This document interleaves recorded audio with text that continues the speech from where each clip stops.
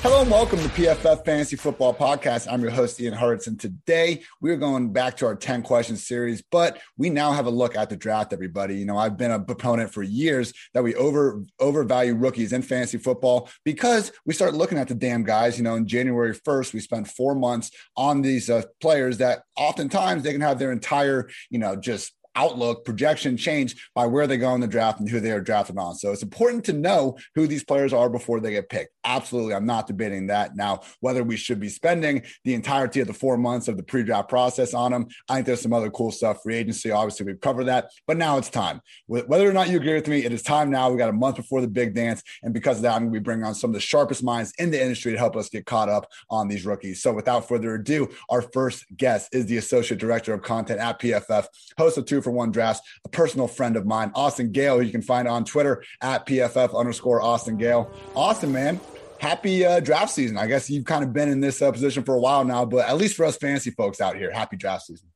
Thanks, man. It's been an interesting one. It's cool to see that a lot of the community, a lot of the football Twitter community is getting in on this class as pro day numbers are flying around and stuff like that. Because I've been, Mike and I on the podcast have been looking at these guys since December, maybe November, looking at this draft class. So now seeing other people get involved and throwing some opinions around, it should be a fun draft season, specifically for the skill positions. It's a crazy wide receiver group. The running back class is interesting. I'm really excited. 100%. We are going to be focusing on skill position players today. I understand more positions matter in real life, absolutely real life, but in fantasy land, we're just going to try to catch up on some of the bigger skill position names in this podcast. So without further ado, let's get started. So everything starts at the top with Trevor Lawrence at number 1. It's pretty much the one certainty we've held throughout. I know there's been a few people who we won't name who have gotten, swifty with it and tried to put someone else's number 1 QB, but I think we can all agree odds on heavy favorite to be a Jaguars week 1 starting quarterback is Trevor Lawrence. Austin, what sort of expectations do you have for Lawrence in year 1 from a just pure production standpoint? Yeah, I mean, I really do think Trevor Lawrence is kind of come in to the Jacksonville Jaguars as the obvious week 1 starter and already be set up in a somewhat good position to have success. They made an effort to obviously keep Cam Robinson on the tag. Even if you debate whether or not he's a top 16, top 20 tackle, he's still there. And he's still a veteran at the position that you're going to need along the offensive line. They decided not to cut ties with former Carolina Panthers and now Jacksonville Jaguars offensive lineman Andrew Norwell, who obviously they signed to a big monster contract a few free agencies ago. They're trying to keep that offensive line intact. Jawan Taylor, the former Florida offensive tackle there at right tackle, they're developing there. Can they get better? Absolutely. I think they'll look at day 2 and day 3 to get better along the offensive line, but at least they have some veteran pieces for when Trevor Lawrence gets there. You're getting DJ Chark back from injury, obviously getting Laviska Shenault in year 2. I think it's going to be a nice development. I still think there's this need for a tight end, but some people have this cliche that a rookie quarterback's best friend is a tight end.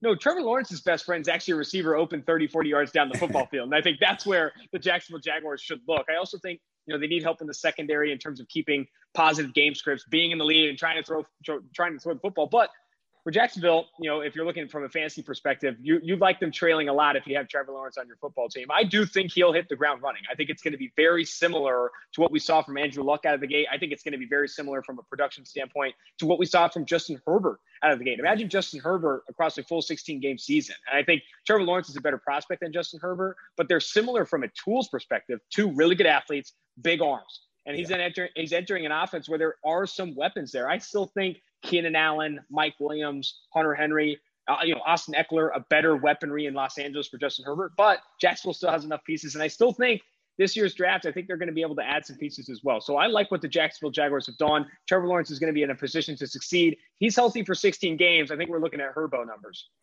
Ooh, I like it, man. Yeah, so far, since 2010, we've had Justin Herbert, Andrew Luck, you've mentioned. Only other rookie QBs to finish as the top 12 fantasy producer: Cam Newton, RG3, Dak Prescott, Russell Wilson, and Kyler Murray. So the big 2 similarities out of that group were these were guys that pretty much were starting in week 1. In Herbert's case, it was week 2 after Tyrod got his lung stabbed by a team doctor. And also they had at least something resembling a rushing floor. Specifically, all these guys before Herbert were averaging about 25 rushing yards per game in college. Now Now, Herbert was the exception, but as we saw with the Chargers, had far more athletic ability than he really put on display during his time at Oregon. Kind of surprised us there. So, Lawrence, he checks those two boxes, man. 12 games with at least 40 rushing yards at Clemson, 23.4 yards per game as a whole. And obviously, again, we're fully expecting him to be out there in week 1. So, hey, man, the defense is going to be awful. Like you said, I don't think we're sitting here expecting the Jaguars to be a contender. But if we're just looking at offenses that could, go from just, total ranks, I'm not sure what the Jaguars finished scoring last year. I want to say 28th, but they could easily improve that spot 10, 12 ranks. And guys like Lawrence, like DJ Chark, like Visca Chenault, even if the team isn't great at first, this offense can be productive in a hurry. No, 100%, man. I'm buying into the Jacksonville Jaguars. And we didn't even factor in, if we want to talk even beyond fantasy land here, the Jacksonville Jaguars are in a very bad AFC South. Indianapolis Colts are starting Carson Wentz and didn't get that much better offensively. You look at the Houston Texans disaster with Deshaun Watson and those allegations. We don't know who's going to be starting at quarterback. And Jack Easterby and Nick Caserio have signed over 32 players this offseason. It's going to be a completely different team there in Houston. And obviously, you have the Tennessee Titans there that are bound for some regression. I know they added on the defensive side of the ball, Bud Dupree, Danico Autry, but releasing Malcolm Butler, releasing Adoree Jackson, letting Jonnu Smith walk, Corey Davis walk. And I don't know, man. I'm a little nervous for the Tennessee Titans. I think they're right now the favorite to win the AFC South. But this is a Jacksonville Jaguars team that's going to be one of the most improved teams in the NFL, up there with the Jets, up there with the Patriots, up there with the football team. Guys that I think this team, if it can stay healthy, obviously, with Urban Meyer, with Trevor Lawrence, I think they're going to be taking a heavy step forward. So much that Tennessee, they should be a little bit rocky there. Texans, Titans, and Jaguars. I mean, those are 3 of probably the bottom 5 defenses in the entire NFL. Yes. I'm here for it. Give me all the shootouts. AFC and NFC South. Give me all the shootouts in 2021. I love it. All right. So we talked about with rookie QBs. Again, we usually in the past to get year 1 fantasy success, we've had to see some semblance of a rushing floor and a week 1 starter. Now, there are more quarterbacks than just Lawrence out there. We got Zach Wilson, Justin Fields, Trey Lance, some other guys that maybe you can enlighten us with. Which other QB would you feel best about putting up numbers early? And I know we don't know, and the landing spot's going to be huge with this, but just based on what they bring to the table in terms of having that dual threat ability and having that rocket arm, like, I guess if you could give every other quarterback 16 games in a neutral situation, who would you expect to be the most productive? I love that question. I think that's a fantastic one. In a neutral situation, all 16, get healthy for all 16 games, I'm leaning Zach Wilson just because I view him as the second best quarterback in this class. I love what he can do with his arm. I think Justin Fields is close, though. I think Justin Fields and Zach Wilson are splitting hairs in terms of quarterback 2 and quarterback 2A. I think both those guys are really talented players. And I think if I had to ask the question, or answer the question a little bit more realistically, I'd say whichever quarterback goes to the Panthers, because I do think the Panthers are going to trade up. We've heard rumors all offseason long that they've been trying to get aggressive at upgrading over Teddy Bridgewater. They've tried to make moves on Deshaun Watson. They're leaving phone calls, I'm sure, for other quarterbacks as well. They're trying to get an upgrade. They want to get better than Teddy B. And I think if they trade up to, say, 3 with the Miami Dolphins, 4 with the Falcons, 5 with the Bengals, and land either a Zach Wilson or a Justin Fields, I'm taking that guy because I do think that Carolina Panthers offense with Joe Brady, DJ Moore, Robbie Anderson, CMC coming back. I mean, Teddy Bridgewater, more than me, was a pretty viable fantasy option when healthy. Like, you throw in an actually good, above expectation quarterback here, like a legit athlete with an arm, like a Justin Fields or a Zach Wilson. I like this guy a lot. I think the Carolina quarterback, if it's one of these rookies, I think that's the guy I'm sticking with. Yeah, Teddy ended up rushing for 5 touchdowns, which, made the 15 passing scores look a little bit better. Kind of same thing. Cam Newton was going through there a little bit, but you said it, man. In my mind, the Panthers and the Broncos have been these 2 teams where if you could just select a quarterback and drop them in that offense, you could see some serious numbers because there's just skill position talent everywhere. I guess my question with these guys, I mean, I've heard the comps. I heard Chris Sims talking about how Zach Wilson, he has him ranked that high because he's kind of got that Mahomes, Rodgers X factor in him. I guess where do you draw the line with someone making these insane throws and, where Mahomes was able to do it? Because when Mahomes came out, he was doing these things and our attitude was, okay, who the hell is he playing? He didn't do this against really anybody. Why can we believe he can put it on the next level? Obviously he did, but I'm just wondering if maybe we're seeing Zach Wilson who, he made a ton of great throws, didn't really do it against anyone impressive. And are we, I guess, victims of the moment here and assuming that someone can kind of replicate this absolutely wild, fun to watch style play that we're now starting to see grace the quarterback position? Or maybe that's just the future. So I do think it is the future. I don't think it is the moment. And I think it really reset with the 2018 quarterback class with Baker Mayfield, Sam Darnold, Josh Allen, those guys that came out in that class. I do think it reset there because that's the first season where we really saw teams willing to make an offense that fits the strengths of their quarterback. I think you saw Patrick Mahomes obviously drafted in the year prior, but you have this 2018 class where Baker Mayfield had the most success when Kevin Stefanski put an offense that's play action heavy around him with Austin Hooper, Jarvis Landry. OBJ didn't pan out there, but whatever. A good offensive line, so you didn't see the scary pocket presence stuff with Baker Mayfield. He had success there. You saw Brian Dable, Josh Allen put together a very good offense this past year. He improved from an accuracy perspective, but more should be said about how they built an offense that fit his strengths. And then the most obvious answer, Lamar Jackson. They draft Lamar Jackson and completely change that offense. Greg Roman comes in. They invest in big dudes along the deep offensive line. In the secondary, they try to limit the pass because they're going to be trying to keep people down and stay leads. Like, they did everything to build around his strengths. I was talking to Bucky Brooks of NFL Media, and he dropped a term or a phrase that I feel like sticks with me. It's when you're scouting players, it's your job to tell me what he can do, not what he can't do. Yeah. And what he can do is what I'm going to get out of him. What he can't do, I'm going to try and throw away. He said also that when you're scouting players, you grade the flashes. And it's my job as a coaching staff to get rid of the non-flashes. When you grade the flashes, Lamar Jackson's flashes, rushing ability, obviously a crazy athlete, can get things, can move the football on the short and intermediate route tree. But the low end in Lamar Jackson game is throwing outside the numbers, pushing the ball downfield, a little inaccurate there. But they don't do that in that offense. They try and get rid of that in that offense. So I do think for this quarterback class, you're seeing the NFL change, and that I want Zach Wilson because he can do this, this, and this. And I'm going to make sure the stuff that he doesn't do well or what he can't do is eliminated from our offense. And the same can be said about Trevor Lawrence, Justin Fields, and Trey Lance. I mean, Trey Lance is going to go to an offense that is going to completely change what they do. Like, because Trey Lance, again, is so much different than what Trevor Lawrence brings to the table or even what Zach Wilson brings to the table. He's a runner. I mean, he's built – I tweeted this out, but it's not that big of a joke. He's built like Latavius Murray. Like, he's like 6 foot – he's like 6'3", 6'4", and 225. And, like, athletic. I do think that the Trey Lance conversation is going to be interesting, but I think in an era where situation matters so much more at the quarterback position, and finally offensive coordinators and teams are willing to adapt their offenses to fit their quarterback strengths, you're seeing teams chase these athletes, chase these big arm quarterbacks, no longer the Mac Jones of the world. Because like the Mac Jones of the world will fit in any system. You're like, hey, I can bring Mac Jones in. He can work my system. I love it. It's like, no, I want a guy that will change my system. I want a guy that will change the game for me. And that's how you see these guys going a little bit higher. And you said, man, finally they're doing this, because you would hope that coaches could, take their best resources, use them in the best ways possible. Like, it makes sense. But if anyone's played sports at any level, basketball, in fifth grade or whatever, like, you get coaches that just have their system. They've had success with it. They don't want to change it. So you get these new players, new kids that they don't know, and they're not going to change their system because they've had success with it. You would hope that, at the highest level of the game, when literally wins and losses are deciding your job, that teams could go try to get the best out of their players. Hasn't always happened, but hopefully, Austin, we're in a new era of that.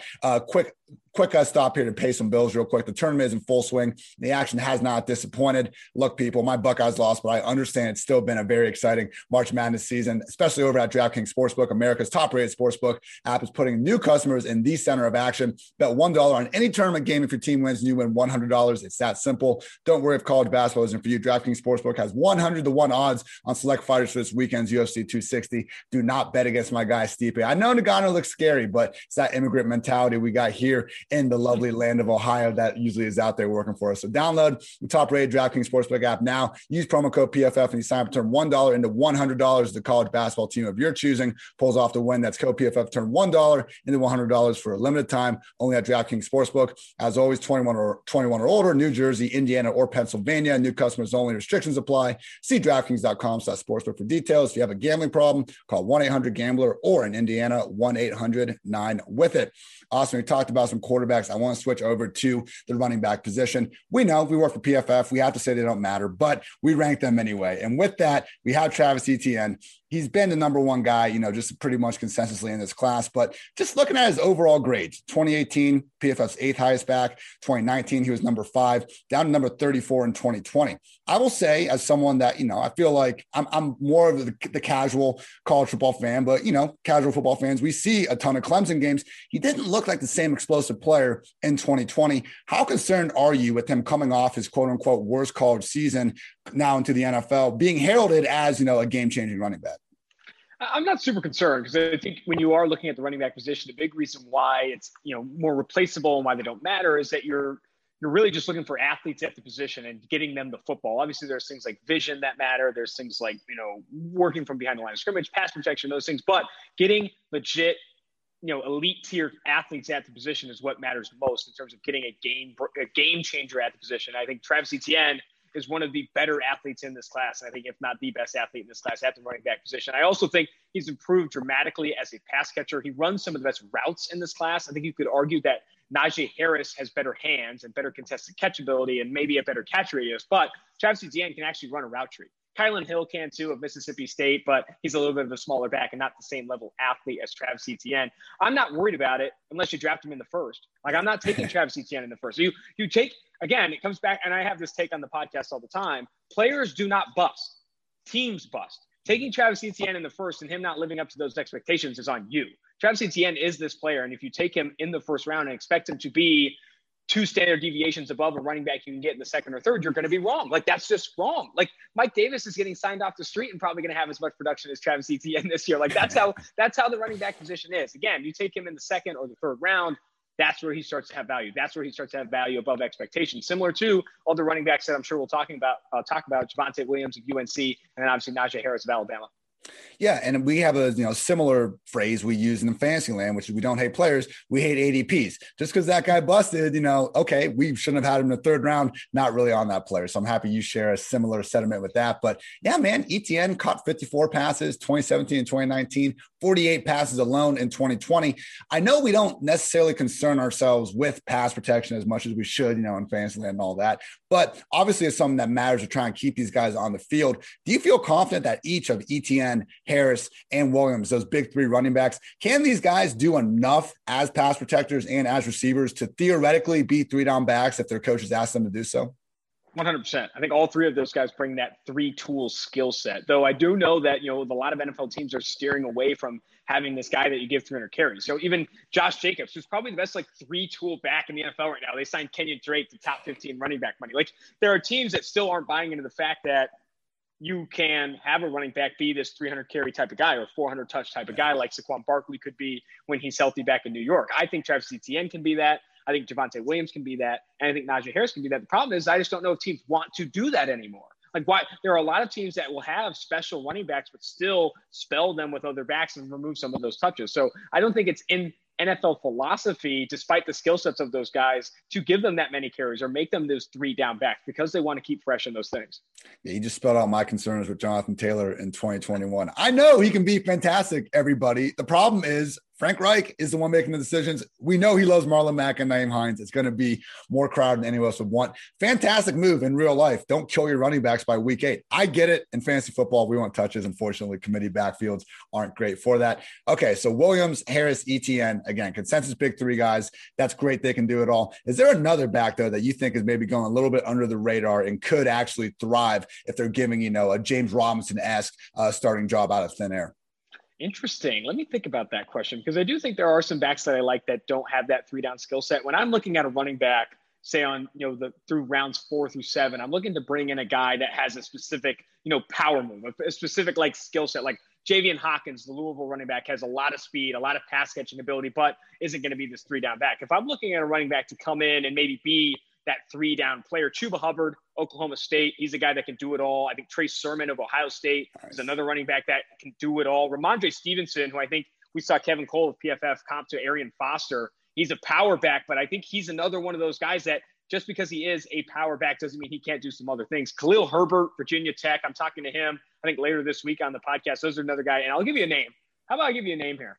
CJ Verdell. If you haven't heard of CJ Verdell, Oregon running back, guy, his high school stats are absolutely bonkers, dude. This guy had some of the most successful high school we've ever seen, going back to his time at Mater Dei Catholic there in San Diego. As a junior, 169 carries for 2,135 yards and 28 touchdowns, over 12.4 yards per carry at Mater Dei, which again, California, that's a good high school. That's a really good high school there in Southern California. And if you turn on the highlight tape with CJ Verdell, you won't find a running back that runs harder than CJ Verdell. He might not be the biggest back, 5'9", 195, somewhere in that range, 5'10" maybe, but he runs hard, man. I think CJ Verdell is going to be one of those backs that maybe doesn't get drafted till 5, 6, 7 round or even undrafted, but he'll come in. If you give him a James Robinson role, I think he'll have success. I love that call. I quickly pulled up his profile, which you guys can see in the PFF 2021 draft guide. Fantastic piece of work with plenty of contributions from Austin and Mike and others. And he looks like one of these guys potentially where he didn't catch many passes, only had 7 catches in 2020, 14 in 2019. But maybe that's not a liability. Maybe that's just something that wasn't exactly tapped into in college. And if there is a team willing to give him this role, he could actually make the most out of it. I mean, if Justin Herbert's any indication, I don't know how well Oregon's using their players. So I do think that CJ Verdell, man, I'm not going to count him out until I see it. And that's another thing, too, that Mike and I talk about is that something we learned a lot over the past two years that Mike and I have really been paying close attention to the draft is just because you haven't seen it doesn't mean he can't do it. You know, Justin Jefferson worked largely from the slot at LSU. You didn't see a lot of outside receiver wins. But, man, could he do it, breaking the Randy Moss rookie receiving yards record? I think Justin Herbert's another example. Justin Herbert, you didn't see it on his tape. You didn't see this game-changing fourth quarter type like ability from Justin Herbert that you saw, but doesn't mean he can't do it. He still had the arm talent, still had the athleticism, and I think it goes to show, you know, what the Chargers did with Justin Herbert and the mismanagement of time and all these things with Anthony Lynn, still to have the success he had. Man, I'm really looking forward to Justin Herbert year 2 because I think that was just an absolutely stellar rookie campaign. Will he regress in some areas? Sure. I think some of the data tells us Herbert won't be the guy under pressure like he was last year or the guy on third downs. But if he gets even 25, 30% better from a clean pocket, we're talking about a really, really nice second year for Justin Herbert. Yeah, and God forbid we actually get a season, I'm knocking on wood, full season out of Derwin James, and all of a sudden this Chargers team that looks so loaded year after year on paper might actually be able to put it together. You mentioned Justin Jefferson. You know, I wrote an article like kind of halfway through the season just to bring up the point that Jefferson wasn't just having one of the best rookie seasons we've seen. He was a legit top 10 wide receiver in the NFL last year. Pick a stat, any stat, playing with Kirk Cousins, Adam Thielen, Dalvin Cook, those things help. But truly, Jefferson was a legit, even if you want to say top 10 was too high, top 20, he was one of the NFL's best wide receiver, regardless of experience. With that said, Ja'Marr Chase was LSU's most productive receiver on the same team as Justin Jefferson. Austin, is it as simple as saying that Chase and Jefferson were both so freaking good that we can expect Chase, wherever he lands, pretty much to come in and have a similar impact as Jefferson? Or is something about them that caused Jefferson to be better as a pro than Chase might be? So I do think that Chase is a better prospect. And I know that might be a hot take after seeing what Justin Jefferson did. I still think what Ja'Marr Chase did at 19 years old against SEC cornerbacks, first-round cornerbacks, C.J. Henderson, Trayvon Diggs, A.J. Terrell, what he did at 19 years old is absolutely absurd, so much that I do think he is the better prospect. However, as we've seen, situation matters, man. Situation matters. If he goes to a situation where the quarterback play isn't elite, you know, maybe a Tua Tagovailoa situation, we probably don't see the same success, you know, that we do with Justin Jefferson last year. Because Kirk Cousins, while he gets a lot of hate, he's top 3 in accuracy percentage every single year, according to PFF. This guy's very accurate with the football. Yeah. Exactly. And I think you pair Ja'Marr Chase with a Kirk Cousins-like season that we saw in 2020, you're going to see similar success. Because I think something that's underrated with Chase's game is his yak ability. Because he was featured on the outside in 2019 and his average depth of target was a little bit deeper than Justin Jefferson, you rarely saw those opportunities for him to break things open after the catch. So I think, you know, you go back to what CeeDee Lamb did at Oklahoma. I think Ja'Marr Chase is capable of similar yak ability as CeeDee Lamb. So you put him in a situation where the quarterback is on par, if not better than Kirk Cousins. In year 1, you're going to see Justin Jefferson-like numbers, which is crazy to say because obviously, you know, Randy Moss's record was broken by Justin Jefferson. But we'll see. As much as teams pass these days, Ja'Marr Chase could light it on fire again too. So Bengals, Chase, reunion, all the sense in the world.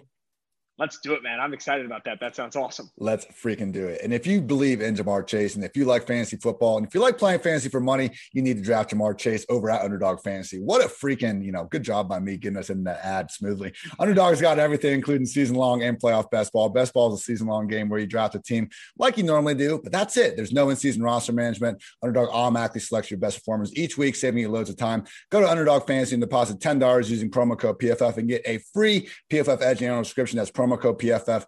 Draft now at Underdog Fantasy. If you're listening to this on a Friday, go over to pff.com. Check out my article about the best guys to draft in the last round of your Underdog drafts. Truly some huge edges. And I'm telling you right now, guys, Scotty Miller, don't sleep on what he could do if AB leaves. And if he doesn't leave, guess what? We still got a boomer bust guy catching deep balls from Tom Brady. So code PFF over there, Underdog. Austin, a few more questions for you I want to get your thoughts with. First of all, Jalen Waddle versus Devontae Smith. Who do you have in one?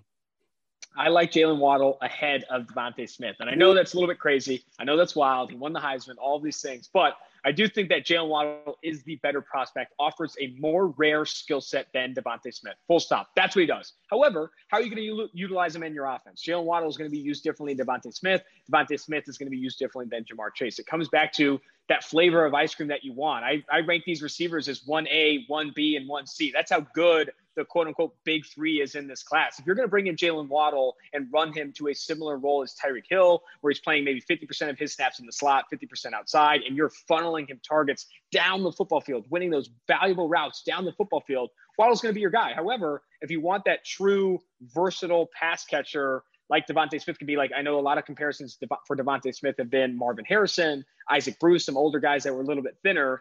If you want that type of wide receiver, we're going to funnel him 120 targets, but he's going to run intermediate, short, and deep routes. That's the guy you're going to go with. Again, situation matters a ton. I like Waddle as the better prospect.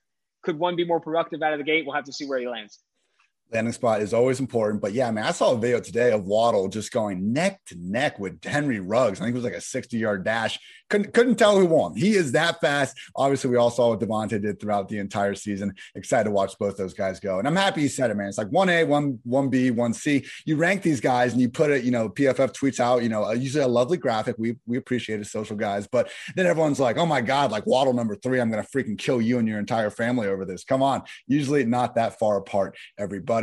But awesome. Big guy that was in the move. Big guy, little play on words there. That was in the news this week. Rondale Moore, who came in quite a bit shorter than people were maybe hoping for. Even got some hysterically speculating a position change to RB could be in order. I thought you have one of the best tweets on the matter. You said that your new comp for Rondale Moore is Julio Jones trapped in Cole Beasley's body. Great call. What do you feel is Moore's best case role at the NFL level? And basically, are you concerned enough with his height that you think that he could have problems, actually being a full-time receiver in the NFL? I'm not concerned enough. I mean, I also tweeted out something recently about how you compare Elijah Moore of Ole Miss to Rondale Moore of Purdue. And the biggest difference is that one is 2 inches shorter. You look at Elijah Moore, 5'9", 178. Rondale Moore of Purdue, 5'7", 180. Rondale Moore is faster at a 4.29, ran a 6.68 3-cone, both of those above 90th percentile. And then you saw Elijah Moore, 4 flat short shuttle, 6.66 3-cone, the Devils 3-cone, and a 4.35 40-yard dash. Like, they're similar players, very similar players athletically. One's just 2 inches taller. Am I going to value Elijah Moore's 2 inches more, so much more that I'm going to push Rondale Moore to the second or third round, move him to running back? Absolutely not. Here's the role you play him in. The same role as Cole Beasley. He can do a lot of the same things that Cole Beasley does for the Buffalo Bills, but just faster and more dynamic and better after the catch. I think that's the role Rondale Moore plays. If you wanted him to come in and be Steve Smith Sr., I'll tell you guys right now, there's only one Steve Smith Sr. That's a dog, my friend. That's a guy that another receiver that comes to mind too, who's around that 5'7" range, but not nearly as dynamic, but still had a successful career in the NFL. Andrew Hawkins. Andrew Hawkins weighed in at 5'7" and had a very successful career in the NFL, I think, after going undrafted. Like, Rondale Moore is a legitimate athlete. Don't let the 5'7" keep you from bringing him into your offense. Do you have to plan a role for him? Yes. Can you just run him at X or Z all game long and expect him to win at the rate of a Julio Jones or a Michael Thomas? No, but bring him into your offense, run him from the slot, work him outside at sometimes, and really carve out a role for him. Because you go back to, I don't have to tell you, Ohio State fan, that 2018 season for Rondale Moore, man, he put on a show. I do think that he probably slips to the second round. 2 grade 1 hamstring injuries over the past 2 seasons, and the height concerns are going to push him to probably day 2. But you let this guy fall to the third, you are going to regret it. He's also been one of my favorite interviews I've talked to so far this offseason. Absolute dog, man. Here's a funny story. I try and, before I record these interviews, I try and break them down a little bit, talk about food or the weather or where they're from. And he was not having it, man. He wouldn't crack a smile. And then I eventually say, because he's a Kentucky guy, he went to a high school in Kentucky, but I think he's originally from Indiana. And he was the Kentucky Gatorade Player of the Year. And I was like, so you're a big Kentucky guy? And he's like, dude, I went to Purdue. And I was like, no, I meant, it was bad, dude. It was so bad. But, oh, man, he is straight face, all business, and he hates that people are sleeping on him right now. I would not be the one to bet against Rondale Moore. Yeah, people, Hunter Renfrow has a job as an NFL slot receiver. Rondale Moore is going to be absolutely fine. Let's quit being so concerned about what the guy's body looks like. So, all right, quick thoughts on KJ Stepherson, who our guy, Mike Renner, I thought put a really cool tweet list out. For those that don't know, basically, he started his career at Notre Dame. Now, Had some troubles with the law. He got arrested for driving without a license. They found some marijuana in the car. The very next day, he gets arrested for shoplifting out of Macy's. Not smart, KJ, not smart. And then later gets arrested for drug possession. But it doesn't seem like he's potentially, the biggest, sort of criminal that might have trouble getting drafted at all. Finished his career at Jacksonville State. Do you think Stepherson is good enough to be, one of these round 4, round 5 guys who, we overlook because they got drafted late? But if you just look at talent alone, this guy could be competing for snaps early. Absolutely. I think he's just the biggest wild card. I don't know when I'd draft him. I'd have to talk to him, his parents, his friends before I really even consider pulling him off the board, because you just don't know. Like his background is interesting. I wrote it up for the draft guide today. I mean, he has those multiple arrests, dismissed from the football team, transfers from Jacksonville. So he goes to Jacksonville State and just still doesn't have that same level of success that you expected him to. I do think that, and obviously they didn't have a season in 2020, but I do think that KJ Stepherson, the biggest stat to know is he started over Chase Claypool and Miles Boykin as a true freshman. Like, this guy was legit. And Notre Dame doesn't screw around. If you are getting trouble with the law, 9 times out of 10, you're gone. But after that first arrest, he was only suspended 4 games in 2017 and still played for that football team. They wanted him. I'm telling you, you talk to Notre Dame coaches about KJ Stepherson. I haven't, but I'm sure if you did, they'd speak really highly of what this guy can do on the football field. The problems have always been off the football field. So is he going to get drafted? Hard to say. That's all going to be really dependent on where he's at mentally, how he's preparing for the draft, all those different things. If we get preseason DFS this year, people, KJ Stepherson is going to be the guy in that photo. Mark my words. Okay, Austin, Kyle Pitts, he's been stealing a lot of news, just for being a complete baller. Is he a tight end? Is he a wide receiver? Who cares? Line him up, throw him the ball. Good things should happen. With that said, in Fantasyland, we've had Gronk and Evan Ingram have been top 12 producers as tight ends as a rookie since 2010. That's it. Is Pitts enough of an exception that he can go to a team and immediately demand a bunch of targets? Or could we face problems with a guy coming out of college that has to learn how to block at an NFL level and receive, and we just haven't seen it done that well in recent history? Mike recently told me that Kyle Pitts could come in the NFL and be as good. No, just kidding, better than Darren Waller. And I kind of paused. I paused on the podcast. I was like, wait a second, dude. You're going to tell me Kyle Pitts as a rookie is going to be better than a top 3 tight end in the NFL? And he said, yeah, that's how good he is. Darren Waller is his comp in the draft guy, but Mike is convinced he's better, significantly better than Darren Waller. And again, I think it's going to come down to situation. What Mike said, I asked him an interesting question on the podcast, and I said, what goes wrong? How does it go wrong with Kyle Pitts? Because right now, way he's getting hyped up, this is one of the best tight end prospects we've seen in the past 10, 15 years. And if he doesn't pan out, he's going to be one of the biggest busts over the past 10, 15 years. So I wanted to ask him how it goes wrong. And he really said usage. Like, if you use him purely as an inline tight end, you're not going to get the benefits that you get from a Waller, Kittle, or Kelsey. Like, Waller runs on the outside over 100 snaps a year. Kelsey does the same from the slot and on the outside. Like, you need to use him like that. If you don't bring him in with a creative offensive coordinator and you exclusively use him in an inline tight end position, you're not going to get the best out of Kyle Pitts. But I do think I've had this take a couple times. If there was a conversation, Bengals are on the board at 5, and it's Penei Sewell or Kyle Pitts. It's not as easy as I thought it was. It's not as easy as, like, Penei Sewell, obviously their offensive line is bad. Kyle Pitts, man, with Joe Burrow, with Tyler Boyd, I start to get really interested. T. Higgins in year 2, but it's going to be interesting. I think he's off the board by 6, though. I think the Philadelphia Eagles won't pass on Kyle Pitts. Truly does seem like, I hate using the word, but 10 to 15 years, generational prospect might be the phrase we have for him. And yeah, usage can take away even the best tight ends. Infamously, TJ Hawkinson goes 8th overall, then proceeds to lose, 30, 40 snaps a game to Sheriff Jesse James. So no prospect is a sure thing, but if we can get Kyle Pitts that usage, ideally he will be maybe the rare rookie tight end we concern ourselves with in Fantasyland. Austin, last one quickly. Give me your dream first round pick for any team, wide receiver, running back, or tight end, that you think would just immediately smash? Oh, man, I've been saying this one for a while. Elijah Moore to the Green Bay Packers at 29. If they let Elijah Moore go at 29, obviously it depends on who's available and all those things. There could be other players that slip. But if they let him go at 29, I'll be pissed because I just don't get it. And it's at a certain point, you're just feeding into the bit that you don't want to get Aaron Rodgers a first-round player, because that is the perfect skill set to complement Davante Adams, a guy that can work the underneath route tree, do different things from the slot, while Davante Adams owns people on the outside.